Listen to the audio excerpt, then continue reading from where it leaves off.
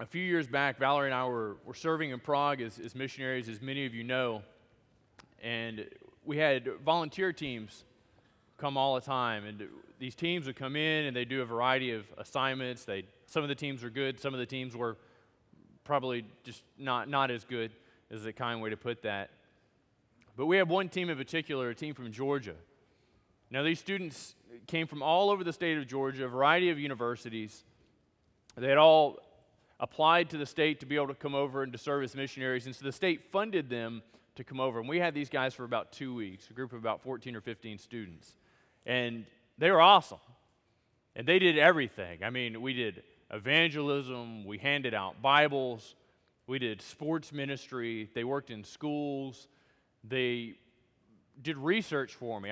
Valerie and I were doing college ministry, and so we wanted to find out where college students spent time, so to find out the best place for us to plant a Bible study. And so we had them walking up and just engaging people in conversation and talking to people.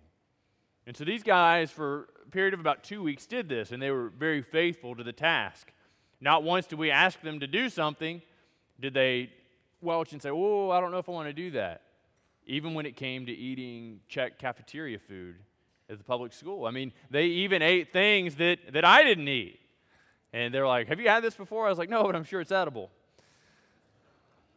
"You're not going to eat it?" "Oh, I'm busy. I brought a Snickers. It satisfies, and so I don't need that."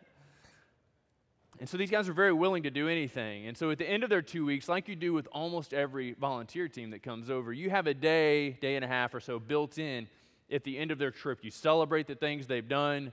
You take them out on a little bit of sightseeing. You're rewarding them for the 14, 15, 16-hour days that they've put in for the 2 weeks they're there.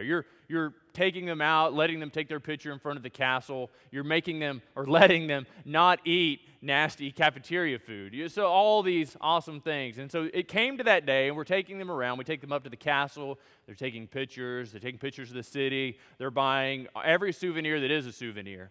And so postcards, coffee mugs, gag gifts. Some people would splurge and buy crystal. And so they're doing all these things, and we tell them, "Hey, look, you guys have eaten some truly shameful food, so today we're going to take you to get a good old-fashioned American hamburger." And so we take them to this place called Bohemia Bagel. Now, it's not just the burger that these students want. What they want is the ever-elusive free refill, which is very hard to find in Europe. I mean, you pay $4 for a tiny Coke, and you pay $4 for another tiny Coke. Well, this place, you pay $4.50, and you get what they refer to as a bottomless soda with ice. This is a rare find indeed. And so the students are excited. We go in, we're standing in line, waiting to get the hamburger, and one of the girls in the group starts to hyperventilate. Her breathing becomes erratic, and I'm like, man, bottomless soda, good thing. Burger, better thing. But you need to calm down. And things aren't getting any better. I mean, she's so excited, and then all of a sudden it's ecstatic utterances, the I'm like, man, this girl is hard up for some soda. We don't have Dr. Pepper here. We have Coke. I don't know why you're so excited. And frailly, her arm starts to come up, and she just kind of, "It's him!" She spotted a famous person. She'd spotted a bona fide celebrity. She'd spotted an A-list actor in this dive of a burger joint that we'd taken them to.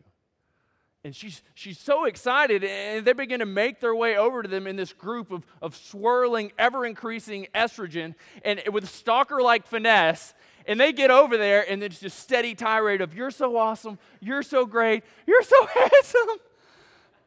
Can I touch you? Okay, that was too soon." And so they're hitting him up on all this conversation and talking to him, and it rolls around to, "What are you guys doing here?" They're like, "Oh, we've been on this mission trip. It's been great. We're helping out, working in the schools, doing all this stuff. What are you doing here?" He's like, "Oh, I'm filming a movie." And they're just like, "Can we take pictures with you?" So they took pictures with him, and then they started asking him, "So, have you done so-and-so? Have you seen this in the city?" And he's like, "Well, I've been really busy." And they said, "Well, have you been up to the castle? Because when you go up to the castle ground, there's this beautiful church up there. Have you seen that?" And he's like, "Well, yeah, I got up there like a week ago, but man, I was so wasted that I just kind of crawled up the steps. I just kind of crawled up the steps to this church." Man, you guys would be so proud of these students. You see, they took what this guy had said, and they segued it into the most conviction-laden, gospel-rich, evangelistic presentation that I've ever heard. And he fell to conviction, and he proclaimed Jesus as Lord. And see, that's really what I anticipated they would have said. But instead, he said all that, and what they said was, well, it happens. And so I'm there just horrified. These students that had handed out Bibles and they're beating the streets and they're eating nasty checked food all for the sake of the gospel, that when faced with this recitation of this guy's inebriated sightseeing adventure, their response is, it happens sometimes. You see, in the face of this person who that they're so enamored with, so given to elevate his decisions, they showed partiality. They showed bias for him and for his decisions. You see, in bias and favorability and sharing these things isn't unique to the fact that we face a celebrity, we bow down. But bias and favorability and showing partiality is something that you and I deal with on a day-by-day basis, is it not? And so James gives us a word on partiality. We're going to be reading in James chapter 2, verses 1 through 13 today. James, writing, addressing the subject of partiality, starts in verse 1, and he says, "My brothers, show no partiality as you hold the faith in our Lord Jesus Christ, the Lord of glory. For if a man wearing a gold ring and fine clothing comes into your assembly, and a poor man in shabby clothing also comes in, and if you pay attention to the one who wears fine clothing and you say, 'You sit here in a good place,' while you say to the poor man, 'You stand over there,' or 'Sit down at my feet,' have you not made distinctions among yourselves and become judges with evil thoughts? Listen, my beloved brothers, has not God chosen those who are poor in the world to be rich in faith and heirs of the kingdom, which he has promised to those who love him? But you have dishonored the poor man.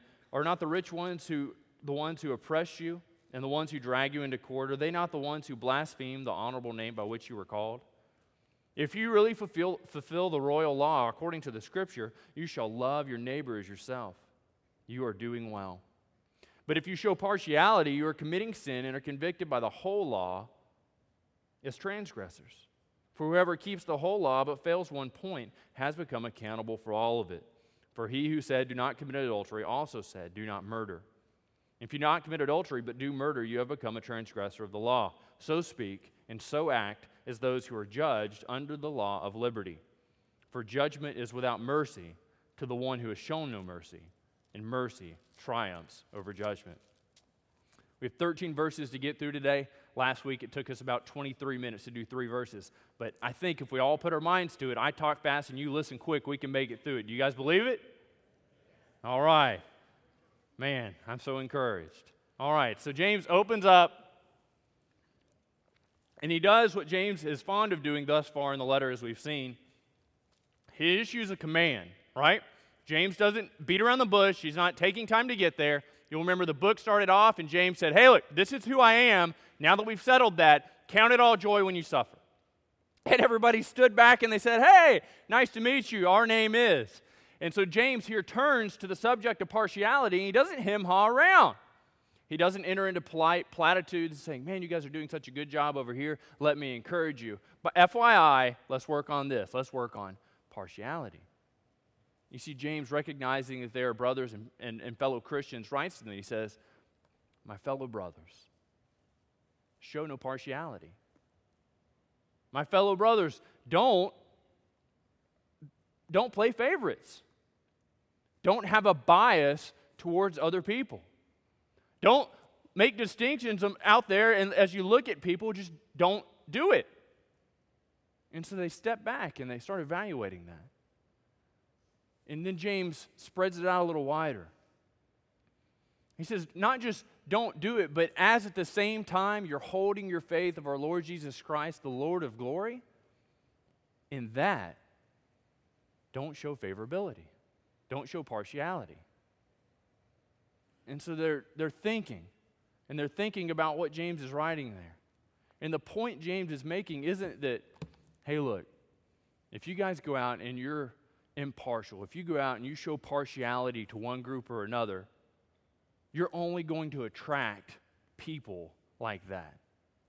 You see, if you go out and you only kowtow to the rich people, then you're going to have to do your whole structure. You're going to have to do everything in your church to where you only attract rich people.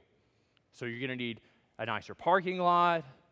You're going to need a finance team that's very kind with them and then that kind of kisses up to them. You're going to need to structure things around this one group of people. You see, James doesn't look at it like that and give them the pragmatics of why partiality is a bad idea. James looks at it like this and says, partiality is opposed to the gospel. James looks at it and says, partiality, favoring one group over another, is completely opposed to the gospel. He says, in essence, as you are a Christian, don't do this. Doing this is the opposite of being a Christian.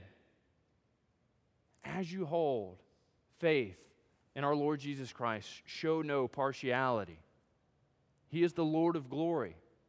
We read in Hebrews 1:3 that Jesus is the radiance of the glory of God. Now, when you look at Hebrews 1:3, the NIV translates it as reflection, essentially the way that the moon passively shows light. But we see in other translations, it is the radiance that Jesus in and of himself shows light for who he is. Jesus, as the Lord of glory, shines light on all areas of your life. In those areas of your life where you're showing partiality, where you're favoring one group over another, it's exposing even that, and it is opposed to the gospel. Now, James writes that, and they get that. And then he starts zeroing in, he starts needling in one particular area where you should not show partiality. And so he spills it out for us in verse 2 and verse 3. And it's set up like this. We see at the back of the church, the door swings wide open, and we see two visitors walk in. Now, the first visitor walks up, and he brother's loaded. I mean, he's going all the nice places. He's not shopping on Travelocity. He's not doing Priceline. He's calling his own travel agent saying, book it. You know where I want to stay. You know the things I like to do. Make it nice. I don't want to wait in lines. The poor guy's just saying, hey, I'll carry a bag. And so they walk into the back of the church, and it's distinctly different. But I got to be honest with you. Every time I've thought about this account prior to this week when I'm working on it, this is how I picture the rich man. Guy walks in, snappy suit, shiny shoes, slick hair, maybe a Rolex. Not sure if the guy's married. Sometimes when I think about him, he is. Sometimes when I think about him, he's not. But maybe he's got a ring of some sort on. That's how I think about the rich man. Pretty tame, right? I mean, any of us could pass for that. But the way the text is set up, this isn't a tame display of wealth. Now imagine this. Guy walks in the back of the church.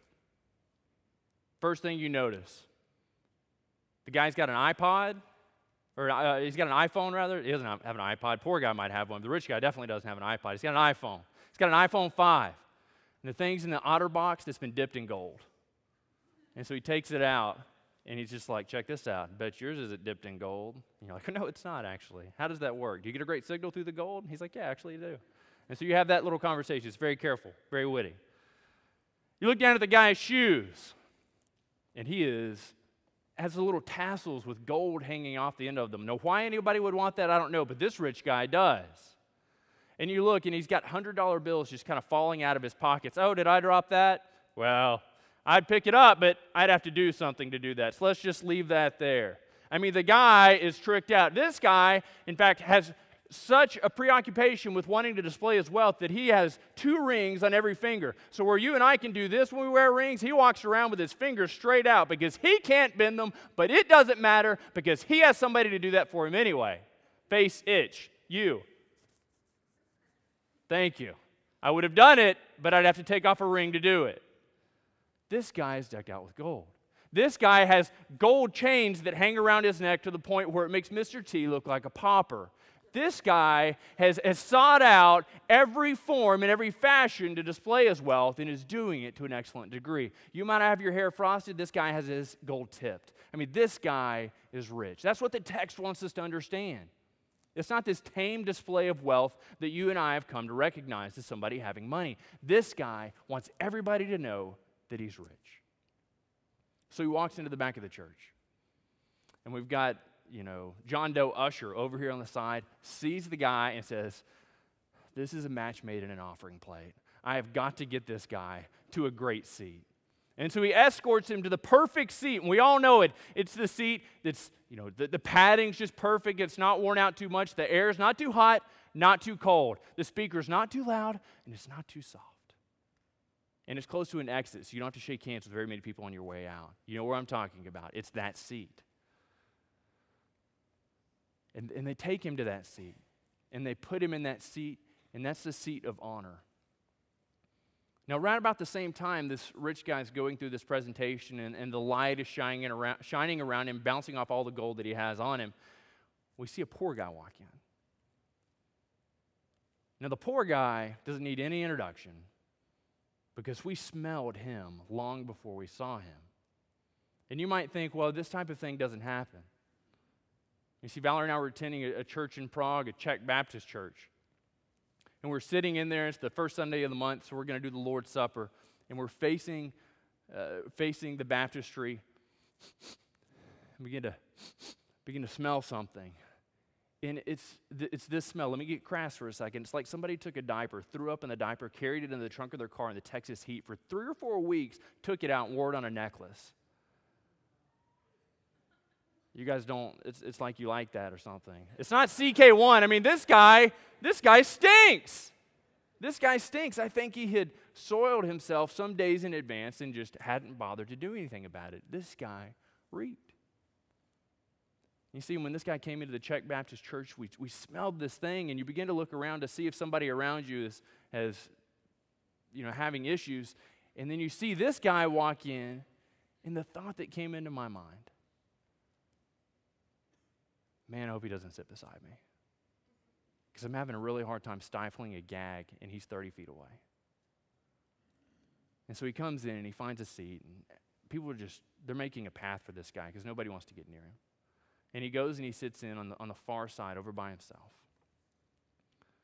And then my mind turns to, man, I hope he falls asleep before we take the Lord's Supper. Because in the Czech church, we practice the common cup, so everybody's drinking out of one cup. And I don't mind sharing with the people I'm around. I'm not crazy about the idea, but I can get over it. But I really don't want to share it with this guy. You see, in that moment, I made a distinction that the gospel was suitable for everybody around me, but not for this guy.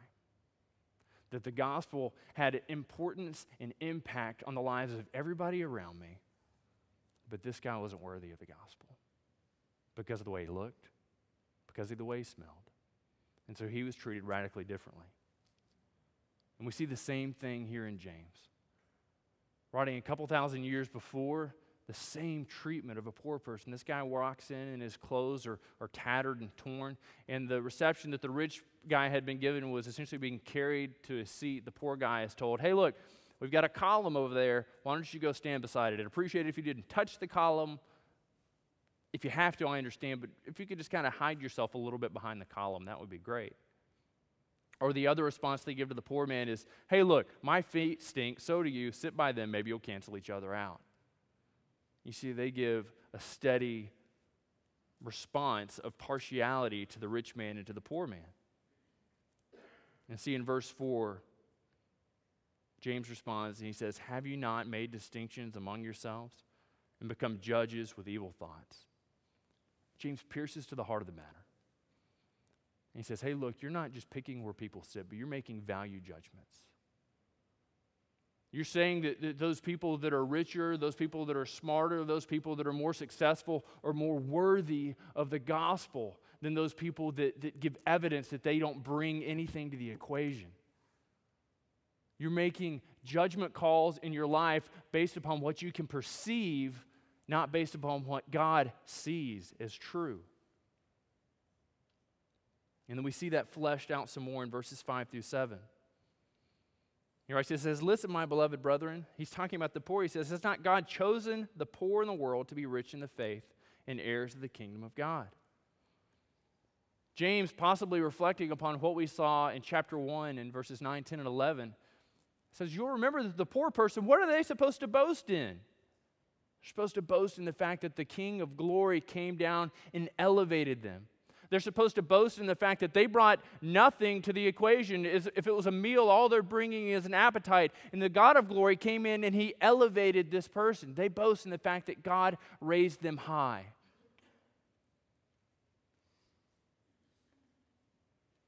You see, God has chosen the poor in the world. God has come into the poor person's life and has chosen them for salvation. We read in Matthew 5:3 that blessed are the poor, for they shall receive the kingdom of God. Blessed are those who do not come thinking that they bring something to the equation. Blessed are those who have an awareness that God is the one who saves. God has chosen the poor, but we see in this example that the average person in the church, they've dishonored the poor person. They've dishonored the poor person. Verse 6. But you have dishonored the poor person. And when we stop and look at that, you think, okay, I can remedy on that. Okay, all I've got to do is go up to the poor person and say, hey, Senor Pobrecito, I'm so sorry that you're so poor. Or, Mr. No Money. Or, I'm sorry, what's your name? He's like, what is, John. You're like, well, that's not a very good poor person's name. What if I call you something else, something that's more fitting for a poor person? And we see that we try and make some type of restitution to the poor person. We want to apologize to them for putting them in a bad seat, thinking bad thoughts about them. And then we think we're somehow clear. We think we're somehow past it, that we've made it past it. But if you flip over to Proverbs 17:5, you read a shocking word about that behavior.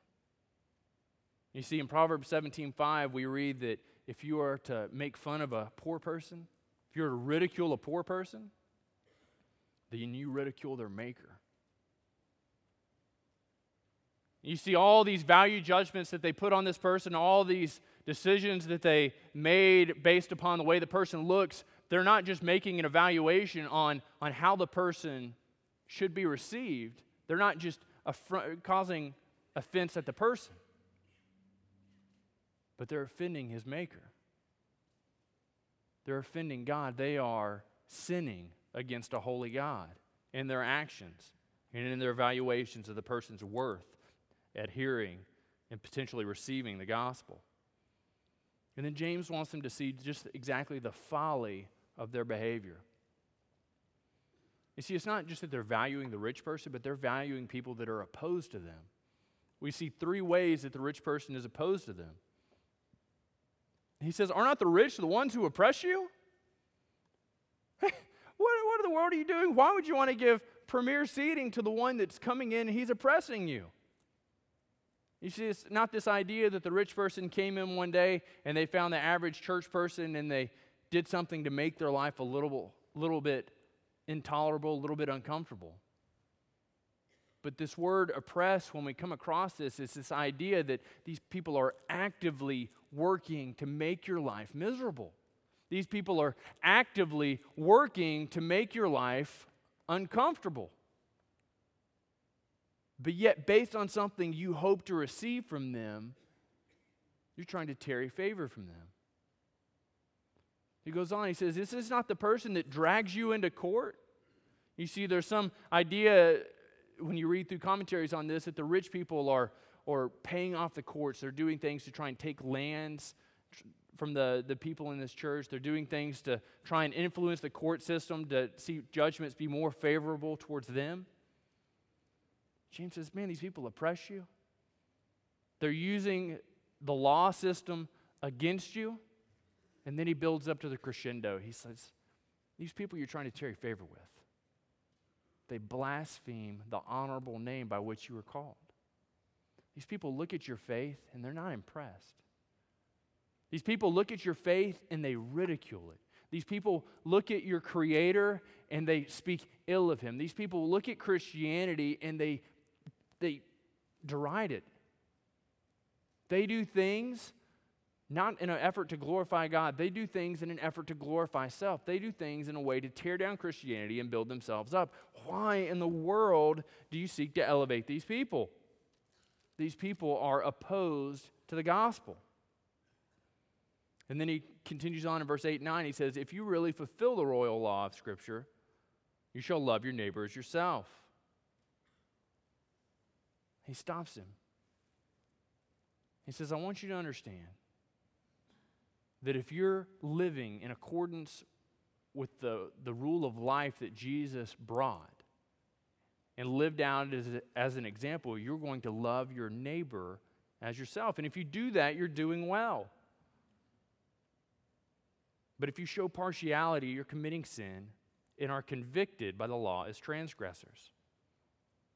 You see, there's some idea that these people didn't think partiality was such a big deal. They didn't think that merely favoring one group over another was something to be all that worried and all that upset about. What's the big deal? We just like certain people more than others. What's the big idea, really? I find myself more comfortable speaking to engineers as opposed to the unemployed. What's the big deal anyway? I'm a lawyer. I like to talk about the things of the law with other people that have similar interests, similar ideas. What's the problem with that? James stops them in their tracks. He says, you say you love your neighbor as yourself. But if you're showing partiality, you're violating the law. You're sinning. And then he continues to intensify it in 10 and 11. He says, for whoever keeps the whole law but fails in one point has become accountable for all of it. He says, if you do absolutely everything right, but you fail in one point, you're responsible for the whole thing. You're responsible for the whole thing. He says, for who said, do not commit adultery, also said, do not murder, speaking of Moses. He says, but if you do not commit adultery, but do murder, you've become a transgressor of the law. Now, we realize that Jesus intensified this. In Matthew 5, 27 and 28, Jesus, speaking on the subject of adultery, said, hey, look, if you look at a woman in such a way as to lust after her, you've committed adultery in your heart. You've already committed adultery. You've already sinned in that regard. John, writing in 1 John 3:15, speaking on the subject of murder, said, if you hold hate in your heart for your brother, then you are guilty of murder. He wasn't just speaking in hyperbole, he's speaking in connection with the law and saying that you are a murderer. As far as the law, as far as God's reference as he looks to you, that you are culpable, you are guilty, you are a transgressor.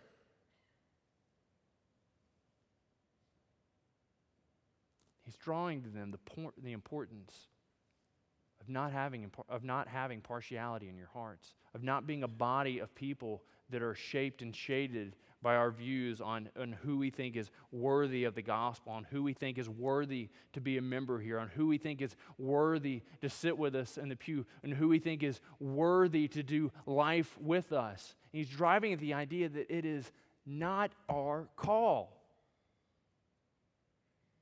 Because the very matter of the fact is none of us are worthy of the gospel. But Jesus comes in, and he elevates us, and he makes us worthy to be called Christ followers by his infusion of grace into our lives. So then he turns around at the very end and he gives them a way to act. He gives them the so what of this passage in verses 12 and 13. He says essentially, based on all this, based on the fact that there could be no partiality with you, so speak and so act as those who are judged under the law of liberty. He comes in and he says, hey, look, the pattern of life that Jesus laid down, and in Matthew 22, 37 and 38, he said, you should love the Lord your God with all your heart, with all your soul, and with all your mind. And that we need to love the Lord God, right? And then he said the next one's like it, that you should love your neighbor as yourself. He says, as you do these things, you're fulfilling the law of liberty. But so speak and so act. James is driving at the point when faith is met out in the marketplace. He's driving at the point when faith is met out in the details of life. So speak. James has a lot to say about the manner of our speech. James has a lot to say about keeping our tongue in check. And so he turns to that. He says, every time you go out, every time you engage people, allow your speech to be seasoned with grace. Don't judge people in the way that you speak to them. Don't have one manner of speaking to people you like and another manner of speaking to people that have all of a sudden made the list that you keep of people that you don't enjoy carrying on conversation with. So speak as those who are judged. He says, and so act. Allow the pattern of your life, the way that you engage people, the way that you work with your employees, the way that you respond to your employer, the way that you meet people in your neighborhood, the way that you meet even the neighbor whose kid plays electric guitar at 11:30 at night when nobody needs to do that. I mean, why? So speak and so act. James is calling that our faith should make a difference in our lives, that our faith should not be met out in simply maintaining a belief system, but that our faith should move beyond belief to action. How is your faith impacting your action? In verse 13, James writes, for judgment is without mercy to the one who has shown no mercy, and mercy triumphs over judgment. See, James looks at our life and says, look, when you have a charitable attitude towards those around you, then God is charitable towards you. And the most gracious thing is that God has been so incredibly charitable towards us that he lavished the love of Christ upon us. That each of us in this sanctuary today have become such egregious transgressors of the law that there is nothing good that we could do to redeem our lives, but God did the only good thing in sending his son Jesus to die for us. That as we accept his free offering, his free sacrifice offering to cover the stain of sin that so badly mars our lives, that we can have forgiveness in him. You see, James writes to us, and he gives us a simple command. He says, as you go out and as you live your life, show no partiality. But there are those of us that sit here today and they say, you know what, I don't value one person over another according to how much money they have. As you start making a way for yourself to be elevated, you start making a way for yourself to say, well, this isn't such a big deal to me because it's, whatever. I'm kind of a middle income earner. I give money to the poor, and I've got some friends that are very affluent. I love them both equally. You see, but then you start evaluating your life. You see, James isn't just writing to the one position of having partiality in terms of money. James is talking about partiality all the way across the board. And for most Christians, where this gets uncomfortable is in terms of virtuistic partiality. You see, we're very comfortable being around those Christians that have the same pet sins as we do. So maybe you struggle with pride. And so you think, man, I can be around other people that struggle with pride because pride's not such a big deal. It's just a small sin. And then we start thinking back on the things that James said. To violate one is to violate them all. Or maybe you say, well, I can handle these things, but the sin of homosexuality, I just can't take. We say, I'm sorry that you struggle with that, but the gospel's not for you. The gospel's not for you.